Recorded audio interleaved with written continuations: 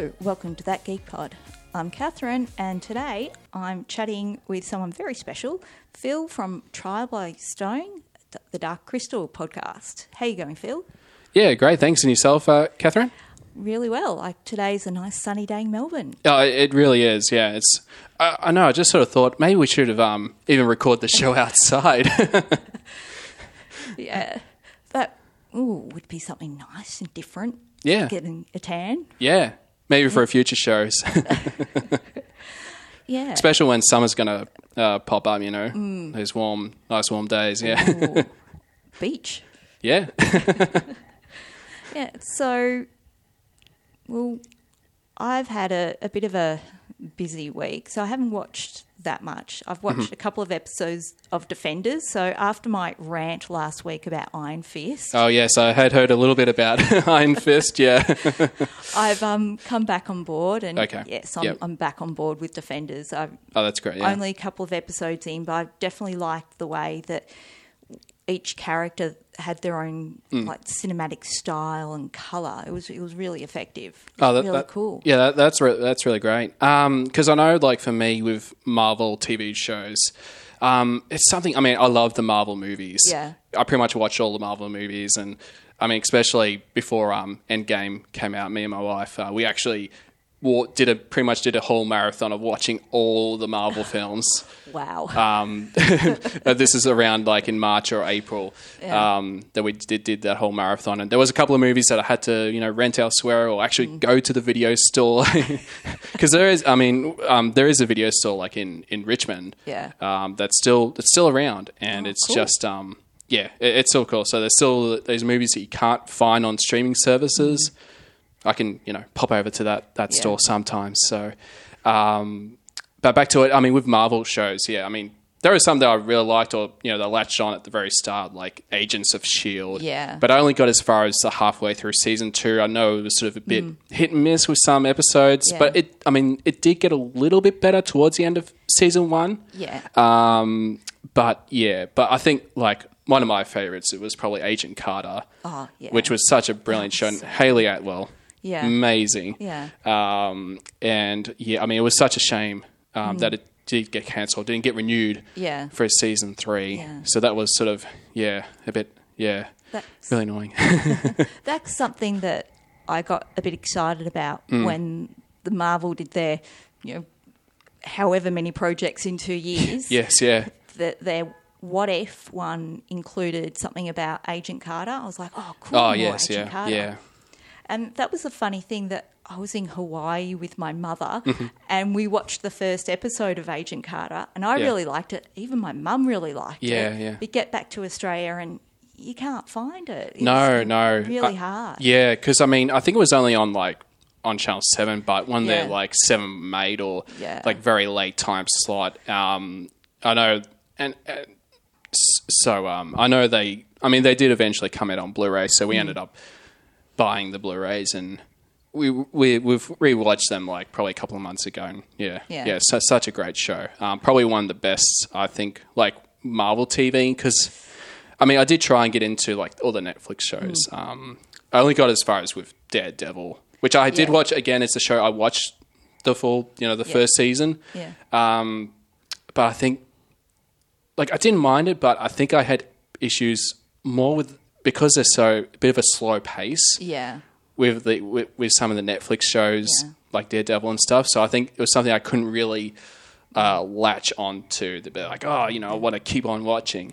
But it is something that I'm, hopefully someday I'll definitely. Yeah. I'd definitely be curious to revisit, to rewatch them and sort of check them all out. Anyways. I definitely. Yeah. I've enjoyed Daredevil probably the most than Jessica Jones. Yeah. But I agree. Somehow the 13 episodes seems too much. Too much, yes, yeah. After growing up with, seasons of shows being 24 episodes, somehow 13's too much. Yeah, exactly. I mean, those were the days, like, like with Buffy and Angel, they're all like 22, 24, and, of course you had 24, of course, being a 24 episode show. Actually, 24 was probably the first show that I probably, like, legit binge watch the show. Yeah. I remember, I think, when I rented it on DVD, I think I went through, like, I watched it when they were on Channel 7, of course. Yeah. But but when they came out on DVD and I was like a couple of seasons behind, I'm like, I'll go from scratch to watch the show. And I think I rented season 1, like, I don't know, for example, the season 1, and I think I went through that in like at least maybe 2 days, like, yeah, because I was just getting into it, But yeah. But yeah, I mean, Marvel, I'm very excited to see what they're doing with the next lot of shows that are coming out in the next couple of years. Yes.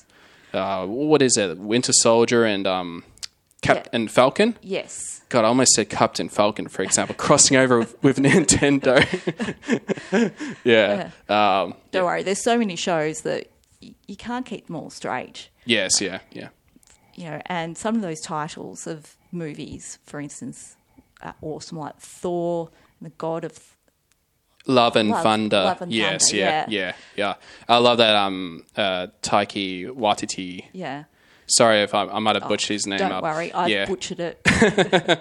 But yeah, I mean, Thor Ragnarok. That was like such an amazing film. Like with the Thor movies, like, you know, I thought the first one was okay, was not too bad. The second one was sort of like, you know, whatnot. But yeah, the third one was really impressive, really well done. So I'm glad that they're doing another Thor movie and again being shot in Australia. You know, I mean, instead of Queensland and Sydney.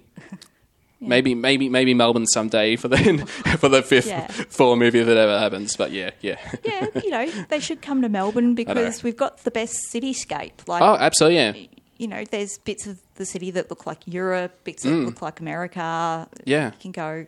Yeah, and I mean, I'm probably going a bit nerdy about this, but I know, of course, ILM, they actually recently opened up in Sydney. Yeah. So that's like really exciting, like for all things like with visual effects being, you know, because visual effects companies that sort of have been growing a little bit in Sydney and also in Melbourne as well. So it is pretty cool that they open up offices in Sydney. So it'd be interesting to see what's going to happen with ILM in Sydney. Well, you know, we've just heard some rumours that Ewan is back in talks for Obi-Wan Kenobi. Of course, yeah. It is one of those rumours that we just keep hearing it like once a season at least. Yeah. Like it's so funny, like that it just sort of pops up every couple of months. I just gotta laugh at it. It's just so come on, Star Wars to come. It's like, you know, I'm just waiting until they actually confirm it. But yeah, I had heard about those rumors about Ewan McGregor, reprising as Obi-Wan Kenobi for the show. And I mean, I would love to see it. I mean, you know, it's brilliant. And I know that there was that book that came out years ago. I think John Jackson Miller, the Kenobi book. Oh, okay, yeah. I know a lot of people was like, oh, you know, if it's like that or you know, something along the lines of that would be a pretty good template for the show, which I haven't read myself, but I heard good things about it. So yeah, I'm really excited about that, and yeah, hopefully it happens. But I know the rumors was that they'll probably, if they were going to announce it at D23, but I don't know. Who knows? Well, there is looking at the D23 schedule. There was like this unannounced Disney project. Yes, yeah. So the brain microns are firing, making connections. Yeah. And of course, I mean, Ewan McGregor, like he's been working with Disney on a couple of films. Yeah. I mean, of course, he you heard his voice in The Force Awakens. These are your first steps. And of course, with I was just trying to think. Oh, and he appeared in that Winnie the Pooh. Yeah. That film as well. Which I've been meaning to see that actually as well because I love those characters and And he was at the Solo premiere. Oh yes, yeah. Sitting next to Ray Park. Yes, yeah. Yeah. So I think for the last, since the Disney buyout, the whole world of fandom has been on beard watch, watching Ewan's beard to see. Oh yes, yeah. How's it growing? How's it growing? Yeah. Have you watched anything good this week? Recently, to me personally, I've been really busy with the podcast. It's been as we're recording, like this week, it's been really crazy, like for what I do with the Dark Crystal. But past the things I've watched probably in the last month or so, with the movies. Because I actually went on Hoyts and actually looked at my history to see what I've actually watched. Because I remember the movies, but I'm like, but in what order, sort of thing. Oh, that's weird. Sorry, Siri. I think it's listening to us. Yeah, they're alive. Sorry, I'll put my phone on airplane mode. But I think what happened was, I think when Siri thinks I'm saying, "Hey Siri," yeah, even if you're like.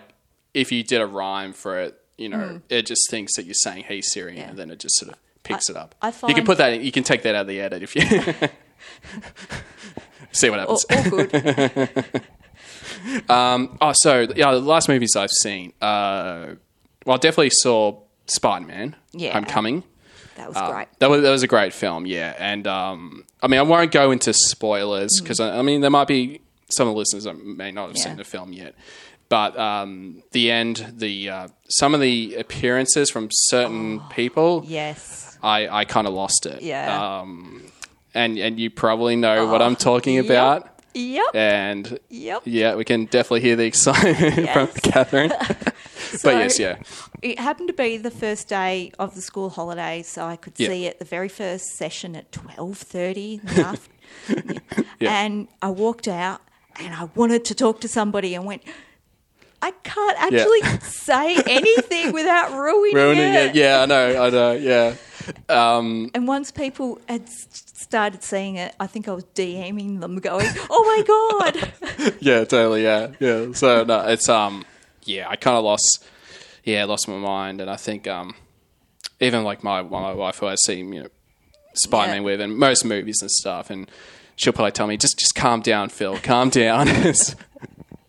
But I will say, actually, thinking about that, I did see. Of course, I saw the Avengers Endgame, but I was actually in the US at the time, and so we actually had to watch the movie by ourselves, sort of thing. Like at least for the first screening, sort of thing.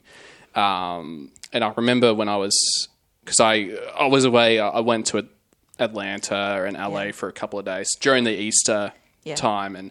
The big reason was pretty much to go see this Dark Crystal exhibition at the Center for Puppetry Arts. It's just a big, massive puppet museum. They had a whole section dedicated to Jim Henson, and they had a little exhibition thing for the Dark Crystal, just with puppets and all the characters from the film. And it just happened to happen around the time when Endgame was coming out. So I went and saw Endgame on the big screen there, and the crowd was nuts. Like it was crazy, and even I was going a little bit crazy sometimes during the film. I was actually curious, like when you saw Endgame, like here, was there like a lot of reactions like during the film? Yeah, there were. I have to say, I wasn't happy with my crowd behaviour. Okay, yeah. Yeah, usually, I go on that Wednesday night. Yeah, and I have a friend who I usually go with. Usually it's a 6:30 show. For various reasons, we went to a slightly later show. Oh, okay, yeah. It was packed. Yeah. One of those VMAX cinemas. Yeah, just bad behaviour, people talking. I'm like, oh. So I was grumpy pants going, shh. Yeah. Shh. Oh, wow. Yeah. Because, I know, when my wife, like, when she saw it and, like, she said, oh, no, it was pretty quiet. There wasn't any reactions or cheering or anything. It was pretty quiet. And I'm like, whoa, Yeah. But, like, the session I was in, it was crazy. I think it was, like, with mad, like, not mad, but just big fans of the Marvel films and stuff. And everyone's just loving every little moment. And, and that was a lot of fun. Yeah. So the people I was sitting with, with getting, like, the little moments. So it is good to go with people who get. Oh, yeah, who get it. Yes, yeah, totally. Yeah. The on your left. Yeah. Yeah, totally. But other movies besides that, Toy Story 4, of course. Yeah. Big fan of the Toy Story films. I love them all. Toy Story 4 was actually a really great film. Like, I did went in with not low expectations, but I just didn't know what it was going to be like. Because, especially with Toy Story 3, like, it's such a roller coaster ride of a film. All the emotions. Bawling at the end. Bawling. Yes. I think no matter what, like, the last sort of 10 or so minutes, just bawling my eyes out and it's just like, well, how can they top it, with Toy Story 4, like, with that kind of ending. And like with Toy Story 4, like it wasn't a film that I wanted, that I never, like that I didn't want because Toy Story 3 just ended, the way it was, really ended really great. But like after, seeing the film and stuff, I'm like, I'm actually glad it exists. Okay. And I'm actually glad that, we got some of that, that bit of extra closure from certain characters. And I just, again, really loved the film and just, cool. They just, great. Yeah. Just a great film. Yeah. So let's start talking about why you're here. Yes, of course. Yeah. The Dark Crystal. So when did you first see it? Like how old were you and how did you first see it? So I first saw it, it would have been on VHS, and I have a feeling it would have been definitely in the early 90s. Okay. Early to mid 90s. Yeah. And I believe that the VHS was like a recorded, back in the days of VHS and, parents or families they'll just record anything off the TV through the VHS and all that kind of stuff. So I'm pretty certain that it was that kind of scenario. Yeah. But I don't actually remember the ads because I think back then... someone would pause them. I think so, yeah. I know. And that was a feature we always did, like when we want to watch something, once the ad's about to come up, we'll hit that pause button and then we'll press it again when the program's back on and... Yeah. It's such a judgment call. When's it going to finish? Yeah, exactly, yeah. But yeah, I just, it was, and I think, so I saw it, like as a kid and just being so amazed with the world and just, it's such a film that is unlike any other film that exists. Yes. And I think that's, because I was trying to think about like, the other day, it's like, well, why do I really love The Dark Crystal? And I think that's probably the big reason. It's just because it's so different. And it's, it's all puppets. There's no humans. Yeah. And it's, that fantasy world setting. And I think just being terrified of moments within the film, but just loving it at the same time. It's, such a very unique film. And I think that's why it's sort of... held on to me for such a long time. Of course, I love Star Wars, of course. Yeah. But Star Wars and Dark Crystal. Like Dark Crystal is just such a unique film and just a brilliantly made film. Because I know you were tweeting. I know as of this recording, you watched it like the night before. Yeah. And there was a couple of things that you like. I'd actually be curious to hear your thoughts because I know you mentioned that you hadn't seen the film in such a long time. Yeah. So what was it like sort of revisiting? It's sort of funny how scenes and stories I think had stuck in my mind because I hadn't watched it since the 80s when obviously I watched it as a kid and was terrified. Yes, yeah. And I was really struck that it is such a unique story, a unique place, that it wasn't, inspired by an existing work or really anything else. It's a very unique story. Yes, yeah. And as an adult, I was like, oh, this is, not some sort of Tolkien-like story, its own entity. Yes, yeah. And... you could feel the backstory, like, that little bit of narration you got at the start. It was like, oh, there's a lot of backstory here. Yeah. But I have to admit, last night when I was watching it, I was like, oh, I think I sort of remember this. I sort of remember this. Yes, yeah. So it really seeped in for having watched it probably once, in the 80s. Yeah. But I think I said at one stage that I was just terrified. So obviously... it scarred me. It scarred me as a little kid. Yeah. I think it did for a lot of kids as well. Like, and sort of messed up. You think in your first little bit you hear about, this Jen's whole family being wiped out. Yes, yeah. He's the only one left. You go, that's hardcore. Oh yes, yeah. That, that's full on like genocide. Of that magnitude. So yeah. And but it was funny how yes, I was remembering things, not names so much. Mm-hmm. Yes, yeah. But definitely images. I was like, yeah, I sort of remember that image. And one of the things that struck me was, Skerrix? Oh, the Skeksis? Skeksis? Yes, yeah. The one that goes, Yeah, the Chamberlain. The Chamberlain. Yeah. I had distinct memories of the Yeah, just the voice, yeah.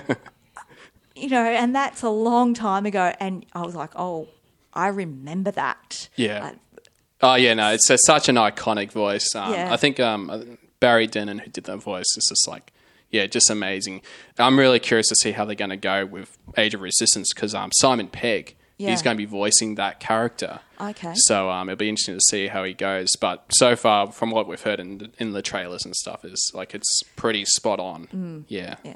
I've avoided the trailers because I'm like, well, I don't think I'd appreciate it, but I think I'll go back tonight and watch it. Now I've recovered. Yeah. But, so it's a Jim Henson production and the puppetry, you're right, the puppetry is amazing. Oh, yes, yeah. It's just unlike anything. And I think it was like such a thing like with Jim because, I mean, of course he was well known for Sesame Street and, of course, the Muppets when he was like in his prime, like with the Muppet Show, and that was just doing crazy, like successfully. But he's always like was thinking way ahead of like he's always wanted to do different things, different projects, and doing a fantasy sort of genre was one of the things he wanted to do.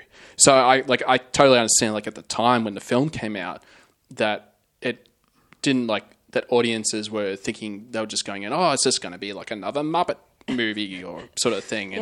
But they were wrong when you're going in and watching it on the big screen. It's like, oh, this is really dark. And it's quite overwhelming in some sense that the storyline and they go writing. There's no apologies. There's just writing to the story, writing to the peril, as it were. Yes, yeah. And the characters are fully realised in a 90-minute film. They are fully realised characters, and yes, they are puppets. But yes, of course, my favourite, because me being me, was the little, I think it was Fizzywig. Fizzgig. Fizzgig. Yes, the little puppy. I love him. Like, he just steals the scene in a couple of scenes. I mean, even when you see him for the first time and when he just does that jump scare at Jen, it's just, oh, God. And even, like, watching it so many times, I still can't predict when he's going to pop out of nowhere. And actually, a funny thing about that, I think early this year, I did like a little fan video, like what it would be like that scene with the scene from Jaws, with the music from Jaws. So it's like do do do do do do. There's some nightmares. Yeah. But yeah, I mean, Fizzgig's like, such a great character. And there's even like little scenes like with Fizzgig, especially like when he's like on the boat. With Jen and Kira, and when Jen's singing and Kira's singing and then Jen playing the flute and then you just see Fizzgig, like he just seemed really bored. He's just like, it just those like little like just the performances like from all the puppets and I could just imagine just all the hard work that goes into just like the performances, just what they go through, and it's almost like a choreography in a way, just. The way it's like, well, here's a scene, but, we need the puppets to blink at this point and to, to move the lips and like all these different controls. It's like, it's incredible. It really is incredible.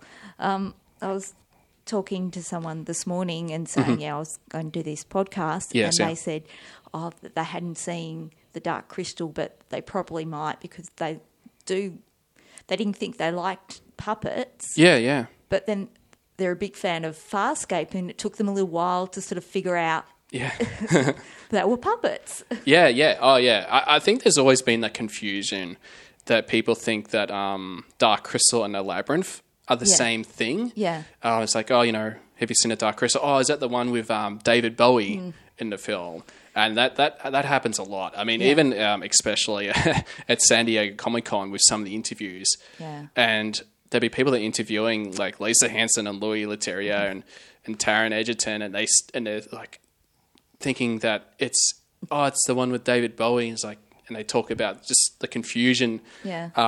But like the only common thing, I guess, with those two films, I mean, of course, being Henson directing it. I mean, Henson, Frank Oz co-directed the first film, but they're both Henson Company productions. Yeah. But also, probably the big thing was Brian Froud, the concept designer. He worked on both of those films, so you can sort of see how this, the worlds are very not similar, but they're sort of there is that uniqueness that that screams Froud when you see the world of Thra and then the world of Labyrinth, that sort of thing. So I can sort of get why there is that bit of confusion, but I'm hoping when the show comes, hopefully people are like, oh, where's the Goblin King, and where are all these other characters from Labyrinth that I so dearly love? Like, why aren't they in the Dark Crystal?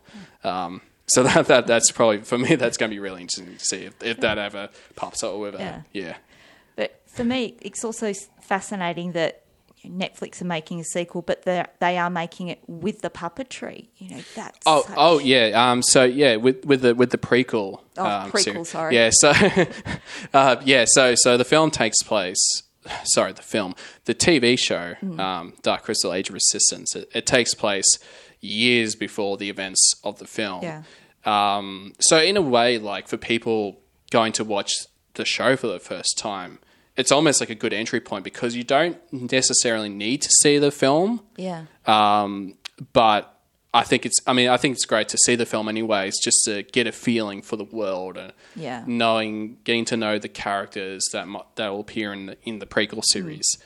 But that was a big thing. Like that really changed a lot for the podcast. Because when I started Trial by Stone, this was in 2015. That I started, or 2014, sorry. And that was at the time when the Jim Henson Company, they were trying to bring the franchise back. Yeah. With doing like young adult novels, and they still had some comics. So they had some like media, like some stories that were sort of in the works about the Dark Crystal. And of course, they were trying to make that sequel movie, The Power of the Dark Crystal. Because, I mean, I remember back in 2005, like years and years ago, this is like back when with Star Wars. Yeah. Sorry, I'm going to talk about Star Wars for a bit. It's but right. I know. But like with Revenge of the Sith, and I remember at the time being like, there's going to be no more Star Wars films after that. That's going to be the end. And of course, I mean, George always mentioned about, don't worry, that there'll be Clone Wars and also that Star Wars Underworld TV show. And it was rumoured at the time that it was going to be shot in Sydney. Yeah. So as a kid in high school, years before going to film school, I was so excited about that because they were sort of like, I would love to work on something like that and even fly to Sydney and live there to work on a show. And the same thing happened. I mean, it was the same year that Jim Henson Company, they announced sort of publicly that they were planning the Dark Crystal sequel, Power of the Dark Crystal, and they had some animation projects that they were going to try to bring it back then. So I was like, that's cool. At least I'll have Dark Crystal to look forward to. But unfortunately, like those things sort of really fell through, and I think 2012 was when they cancelled Power of the Dark Crystal ultimately. Instead got adapted as comics, 12 issues, which was, I mean, for fans, it was probably for the best because the story, it's okay, but there's some issues like with the story itself and what they were trying to do, just doesn't feel right. But like I'm glad that the comics are out there anyways, so it's like at least we got to see what could have been. Yeah. But I think what they're going with this prequel series is probably the best way to go, and I mean, that's the thing. It's really just the only reason it exists in a way is because of Netflix. Yeah. Like, they were the ones that said to Henson, because I know, I think Henson, that they worked on a couple of productions that appeared on Netflix and stuff. So, so they worked together on a couple of things, and I think they sort of brought out, oh, when did you guys do it? You know, what about Dark Crystal? And it's like, well, they've had a couple of projects sort of thing. They were thinking about doing this animated series, but they just weren't getting enough interest. And then I think Netflix were just like, well, I don't know. They said, here's a good news and bad news. It's like, we're not going to go ahead with the animated series, but could you do it with puppets? And Henson Company is just like, sort of dropped the phone and just like, they were shocked that they wanted to go to do puppets because, it is a very expensive kind of thing. And that's a thing, like with Age of Resistance, it's probably like the most expensive puppetry production like ever. And it's going to be incredible. Like for them to do like 10 episodes or 10 hours of Dark Crystal, it's going to be pretty amazing. Yeah.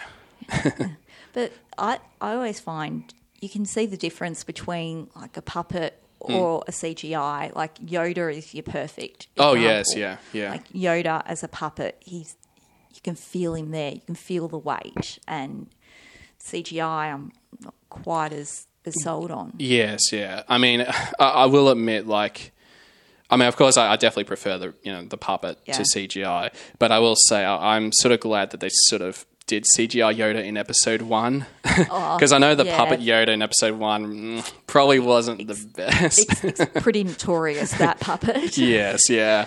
But yeah, it was so awesome seeing Yoda in The Last Jedi as a puppet, and just such an amazing moment with that scene with him and Luke and the Force tree burning it all down, and it's just yeah. So you mentioned that there'd been comic books and some novels. Has there been a lot of other materials, or just the film, just Dark Crystal for a lot of years, or were there? Well, it wasn't really.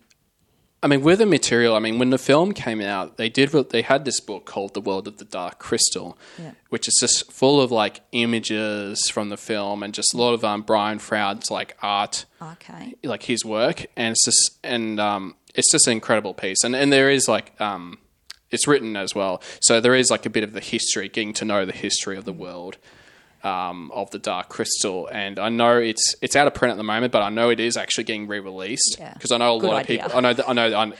I'm sort of glad that they're doing that they are re-releasing it because on eBay they're worth quite a bit of money. Yeah, they're sort of like in the hundreds, I think. So and like so I'm really glad that they're sort of going to be re-releasing some of those things, and also like with Creation Myths, which was like a graphic novel series, and you can still get them, but I know again they're going to release it in one big set like later on in the year, so I'm glad that they're actually doing those things. So but when the film came out, it was really just that book, and they did had a making of Dark Crystal book as well, but it wasn't really till I think in the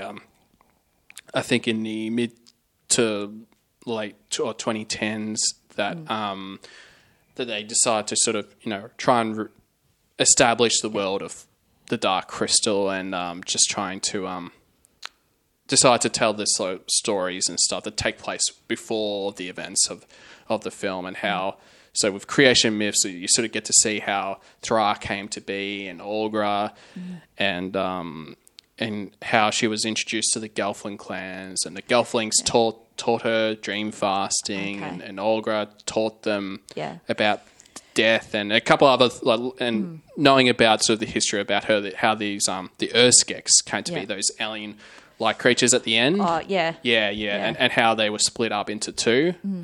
So there is some good stuff like in those comics. And the young adult novels was part of the.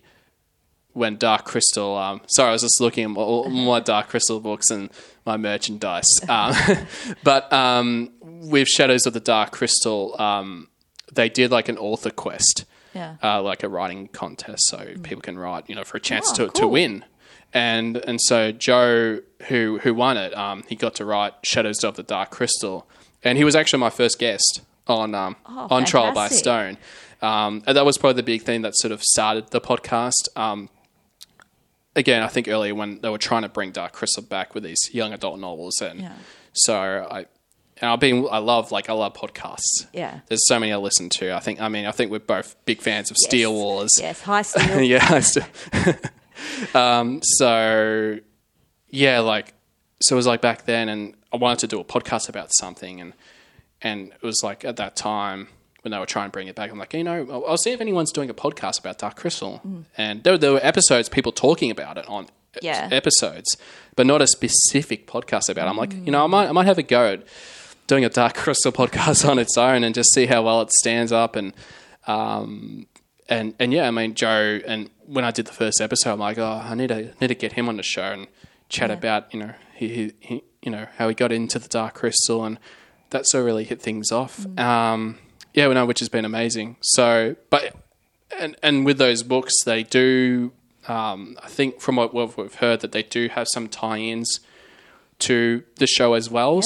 So that's going to be really interesting to see, like when the show comes out and people will read those books and their characters from the books that are in the show. So a bit of crossover here and there. So it's a pretty exciting time. Yeah. Yeah.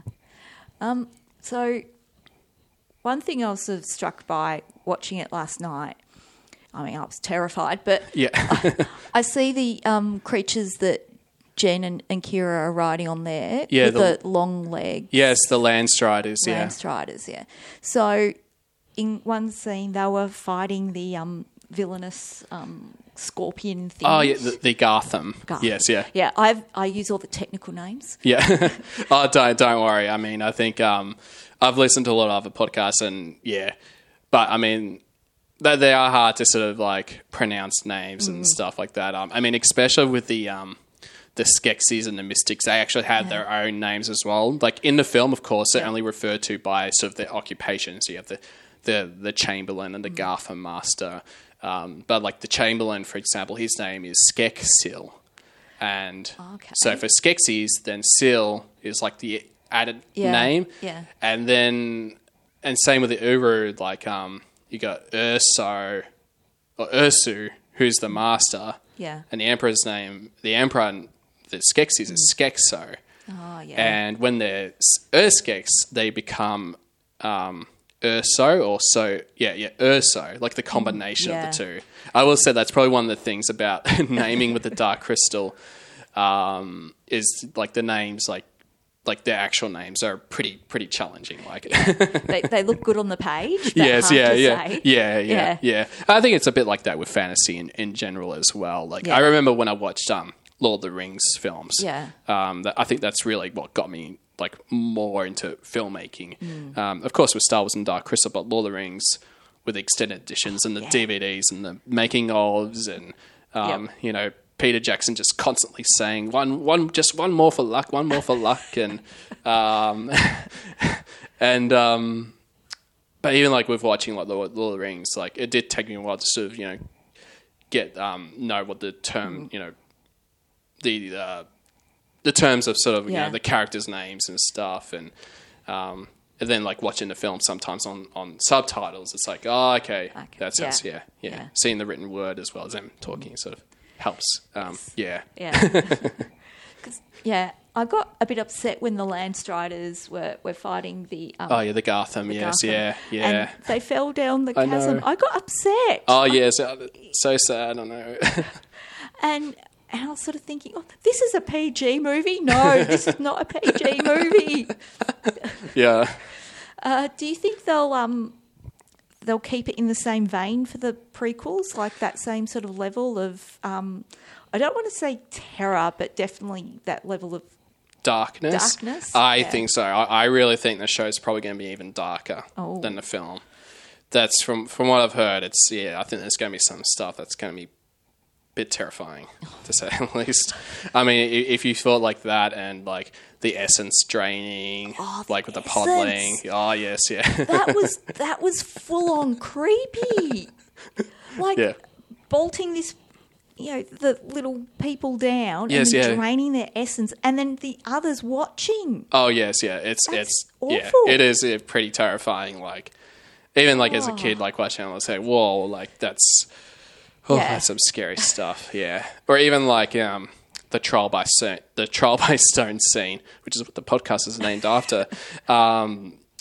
I mean, I love that whole scene, but just like when they just rip like the Chamberlain's clothes off, like by the law he must pay, and then just taking all his clothes off, and just banishing him. It's like, yeah, that is pretty messed up. Yeah. A question that I have had the Mystics and the Skeksis, have they lasted that whole 1,000 years, or had there been several generations of them? I think they lasted the whole 1,000 years, yeah. And I think, like, especially during the end, like, they were starting to slowly die. Of course, you saw the Mystic and the Skeksis, the Emperor and the Gens Master, they were dying. So, I think with the Skeksis, they've always been trying to find ways to prolong the life. I know in the narration they said, because I think using Gelfling essence at the time was sort of what they used, I think, to try and keep them living longer. And it's sort of like an ET kind of connection that if they were having essence, then it would cross over with the Mystics. So that's how they sort of both survived, or both live really long. They're linked. Oh yeah, absolutely, yeah. I mean that's the thing. Like with the Dark Crystal, that scene where the scientist, when he fell down into the fiery depths, and then you see that the other Mystic who just disintegrates Blinks out. And all the Mystics are just like looking at him, and it's like, okay, let's move on. Let's quickly head to the Castle of the Crystal. Again, that was something I remembered. Yes, yeah. Scarring. Yes, yeah. Yeah. Yeah. So, this has been a passion of yours for quite a while. Was it a movie that you rewatched heaps as a kid, like wearing out the VHS tape? Or definitely, yeah. I think like out of the movies, it would be, for me, my scary trilogy, if I had my own sort of scary trilogy, The Dark Crystal, Return to Oz. Was another one. That's scary. Yeah, I actually have it on Blu-ray, and I actually did try to watch it recently, but I was just like, oh man, it's so dark, it's so scary. Even like, I think I only watched like the first 10 minutes. I'm like, oh, it's so.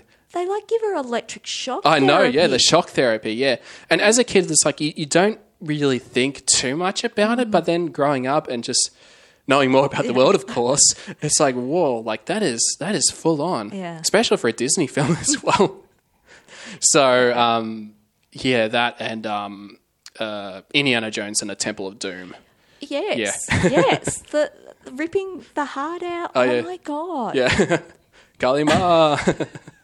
These are not children's movies. Yeah, and they're all, from the 80s. There's so many like movies from the 80s that sort of have those like scary themes to it. Like, even like the Never-Ending Story. Yeah. With the horse, like that's just like, horse. Oh my God. And I, like, there was a film that I only watched like a couple of years ago. Like, and it was just a film I never watched like growing up. It was always those three films. But then watching the Never-Ending Story, it was like, ooh, damn, like, yeah. You sort of wondered, they were rated PG at the time. Yes, yeah. If they came out now, would they be PG? That's a tricky one. Like, Indiana Jones, I think, was always M. Because, that was the first film that got the PG-13 rating, like, in the US with the Temple of Doom, just because of those sort of horror themes. Yeah. And it's like, it was sort of like, it could have almost been an R rating with Temple of Doom. And I think they kind of pushed it to, when we create a new classification to make it PG-13 in the US. But like all the other films, like I think even Dark Crystal is like rated G. Like when it came out. And I don't know if it's like PG now. I think it is. I think it did get reclassified because they did re-release it on 4K and Blu-ray again, which I've done a couple of times. So I think it's PG, but it's like, I don't know, like if, even Return to Oz, like I think that's a G. I'm pretty certain that's a G film. It's like, they could have possibly been a PG, maybe an M for certain scenes. Like, Yeah, so it was an amazing watch last night in the sense of watching it going, okay, this was made in 82? Yeah, 82, yeah. And And really, the effects stood up pretty well. And you're watching it on a much better TV these days. Yes, and it stood up. It was amazing. Yeah, and it's like it's even amazing on 4K as well. Just because I think Netflix, they've been showing the 4K version of the film, so it's like the quality is like really good. And just the detail of all the sets and all that kind of stuff is yeah.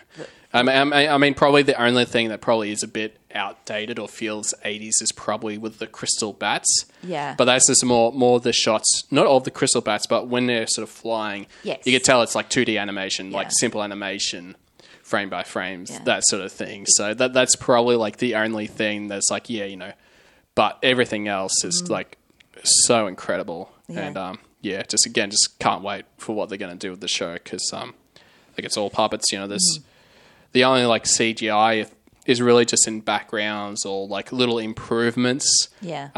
Where it's like they needed to add a blink with the characters, or I think even like with characters like with the Skeksis, like they might CGI the tongue a little bit, so just to make it seem more natural when they're talking. How instead of like just a tongue just being really static. Yeah. That sort of thing. Yeah. Yeah. I've sort of found a lot of that they have the puppets, but they use that little CGI assist. Yes, yeah. Yeah. Yeah. Just to add a bit more to it, but nothing that that'd be too distracting, I guess. Because I think I was even listening to an interview. I think with I can't remember where. It might have been in a magazine or with a radio show, but they did said with the CGI adding the elements that. They had to take a step back and they actually had to animate it as if it's a puppet sort of thing. So you know how animation, like they'll try and make things really smooth and stuff. But it's like, no, make the animation just a little bit more jerky, just to have the feeling that, that it's as a puppet. So yeah. So I thought that was really interesting to hear about that. Yeah. Yeah. How are you planning to watch it? So I presume Netflix are dropping all 10 episodes. Yeah. Are you booking out the day and just watching the whole way through? I think it's probably gonna take a weekend. Yeah. Like I think I don't know what time it's gonna come out here. I think I've heard it's probably gonna be 5 p.m. like on the 30th of August. Yeah. Because I think with Netflix they usually release their shows around that time. Yeah. Which is midnight in the West Coast in the US. Yeah. So I think that's probably when they're going to drop the show. I don't know. Like, I don't actually know like exactly if that's going to be the right time. It could be a different time. Check your social medias about that. But I think it's going to take a weekend. Like, I'll probably be watching it like Friday night, then Saturday and Sunday. Just probably go through like 3 or 4 episodes a day kind of thing. Because I don't know if it's going to be a show that you could watch all 10 episodes at once. I think it's probably going to be a bit crazy. Like, with all the things that's probably going to go down, you're probably going to need time to sort of process. And it's like, oh, well, that really happened. Yeah. That sort of thing. So, you sort of want to savor things as well. Like, totally. Yeah. I mean, that's the thing. Like, for me personally, I kind of wished it was a weekly show. Like, they just released an episode a week. But I know with Netflix, that's just their way. With all their shows, just putting it all at once, which is great. But I personally think with The Dark Crystal, just because of the fantasy setting and the world building, that I think probably could have been a bit better if they did it on a weekly basis. Yeah. Just to get people to talking about the show and be like, oh, I can't wait for the next episode, that sort of thing, rather than having them all out, that sort of thing. But yeah, like that's why I'm just like, I'm probably going to go through the weekend at least. Yeah. And of course I'm going to be recording a lot of podcasts from there on, I think I'm going to be recording shows like on that weekend, and it's going to be a pretty crazy weekend. Like for me, like. Yeah. So like you stop it after an episode, record some reactions type of thing, and then watch another episode type of thing, you think? Or yeah, we're definitely planning to do like after shows, like we'll definitely have episodes where we'll review each episode of the show. Yeah. And we'll be releasing those like on a weekly basis. So I haven't got a schedule yet, but I know like probably for the first, like a review of the first episode will probably come out like a couple of days later. Yeah. And then they'll just come out on a weekly basis, episode 2, 3, 4, 5, 6, 7, 8, yeah. 9, 10, counting them all. So it's just going to be, it's going to be an exciting time to sort of to talk about each episode of the show. Especially with my co-hosts, like with Jamie and Ethan, like very early on, it was sort of myself. I sort of started the show and I sort of hosted it myself, doing these interviews with people who worked on the films or involved with the Dark Crystal. But having Jamie and Ethan, both part of the Trial by Stone, and they're amazing guys. Yeah. Like, I mean, I met Jamie at Star Wars Celebration in 2015. Oh, cool. So that was like how we met for the first time, and we chatted, before then, and we had a couple of projects that we were going to do at the time, and like that was we met up for the first time then, and we just sort of kept in touch years and years, and it wasn't until early this year and that we sort of wanted to add more to the podcast, and having Jamie and especially Ethan. Like Ethan, he has an amazing knowledge of the Dark Crystal. Like there's so much, like you can, like he'll post things on with Facebook groups and stuff, just all this trivia information, and amazing people that I have with the podcast. So not only with the after shows, but there'll definitely be like a lot of interviews with people who worked on the show that they'll be out once they get recording, and it's like the next couple of months it's going to be pretty crazy. Times. Definitely. It's something I never imagined, like starting the podcast, that they would make a 10 episode Netflix series. Like no, like 10 episode Netflix series from a movie from the early 80s, like 1982, to go, okay, we'll take this. Oh yeah, and it's I know it's such a and it's probably like one of the biggest moves or the riskiest moves that probably Netflix has ever done, to take on a risk based on this one film that did okay at the box office, so I think so it's just going to be really interesting to see like how it goes when the show comes out, because again, like that's a thing, like with this show, there's going to be so many people that are going to be introduced to the Dark Crystal with the show for the first time, and just going to be a great entry point for anyone jumping on board, sort of thing. Well, I was saying before we recorded that I had seen one of my Year 8 students looking it up on Google, and I was like, how do you know about this? and he was saying he was excited about the show coming out. I'm like, oh, that's awesome. Didn't you find the movie scary? You look at me and we go, no, miss. What are you talking about? I'm like, I was pretty scared. Yeah. But having the show coming out, I'm like, oh no, I'll go back and revisit it, because it's sort of something that I've gone, I've seen that. That was scary. I don't need to relive it. But having the show coming back, it's definitely prompted me to go, I'll get back into the world. So I definitely can see that people will be picking up that interest again. So it's fantastic. Yeah, absolutely. Yeah, and that's the thing. It'll be interesting to see what new people find the show, whether it's just whether they're going to love it, or whether it's like, it's too much, it's too scary, that sort of thing. It's and I think just because people will be looking at it, it's like, this is like a new fantasy setting, and that revolves around this world that's ruled by these scary creatures, the Skeksis, and there's 7 different types of Gelfling clans, and they all have a history, and some get along, some don't, all that kind of stuff. So there is a bit of a mythology with the Dark Crystal that, I mean, that like fans, like we sort of know about it, but for them being introduced to it for the first time, it's I think it's going to be really interesting. Yeah. So do you, based on just a little bit what do you think they'll move around focus from like the Gelflings to the Skeksis to the Mystics, or they'll just focus on one? So I think with the story, it's going to revolve around the Gelflings sort of slowly starting to discover what the Skeksis are really doing. Yeah. And I think so they find out just sort of what the Skeksis are doing with draining some essence from certain Gelflings, and they're like, "Oh, that's not good." Yeah. And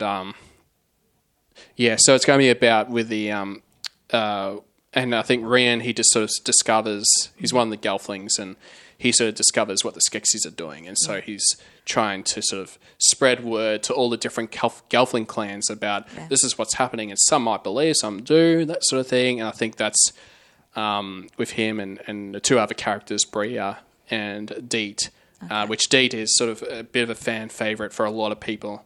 They love Deet. Who's that? The Gelfling who lives in the caves, and so she's a really interesting character.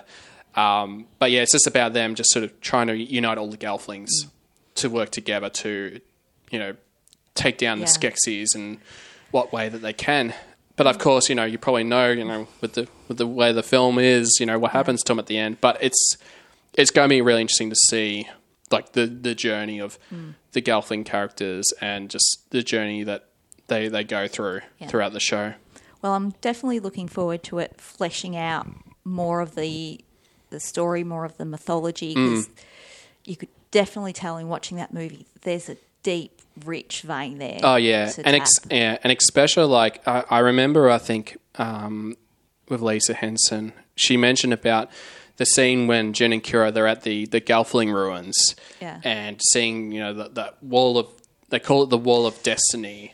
Yeah. Seeing the whole sort of prophecy of that when Singular shines the triple sun, and that it's pretty much up to a Gelfling to sort of save the world.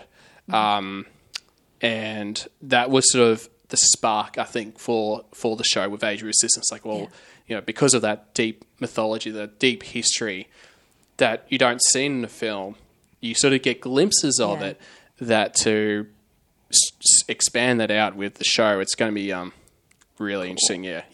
Cool. It's going to be a lot of fun. Yeah. So if people aren't already following you on the socials, where can they find you? So I think the best place to find me would be on our website, darkcrystalpodcast.com. And you can find out where you can listen to our shows. So we're on Apple Podcasts, Google Play Music, Spotify, Podbean, all those different platforms. And we also... and on our website, we do post news about the Dark Crystal and sort of what's happening with Age of Resistance and sort of all the other things that have sort of been going on. So that's probably the best place to find us. But we are on Facebook and Twitter and Instagram. You can search for us at Dark Crystal Podcast. On Twitter, we're Dark Crystal Pod, because there is that restriction of how many characters you can use as your username. So I'm like, I think Dark Crystal Pod would have to do. So the podcast is on Twitter at That Geek Pod, on Facebook as well. Send me an email. That's how we got in touch about having a chat. thatgeekpod@gmail.com. I'll learn that one of these days. Yeah. I'm at Catherine_Neen, so give me a follow so you can see what scary things I put myself through. Yeah. Yeah, so thanks for coming on. It's been heaps of fun. Yeah, no worries. It was just awesome, just chatting Dark Crystal. And I mean, we'll have to maybe do a future show down the track. I'd be curious to see what you think of Age of Resistance, or whether you managed to get through the show or not. I don't think I can do, over a weekend. No. But I definitely can be watching that. I've got my interest peaked. All right, cool. Yeah. That Geek Pod will return.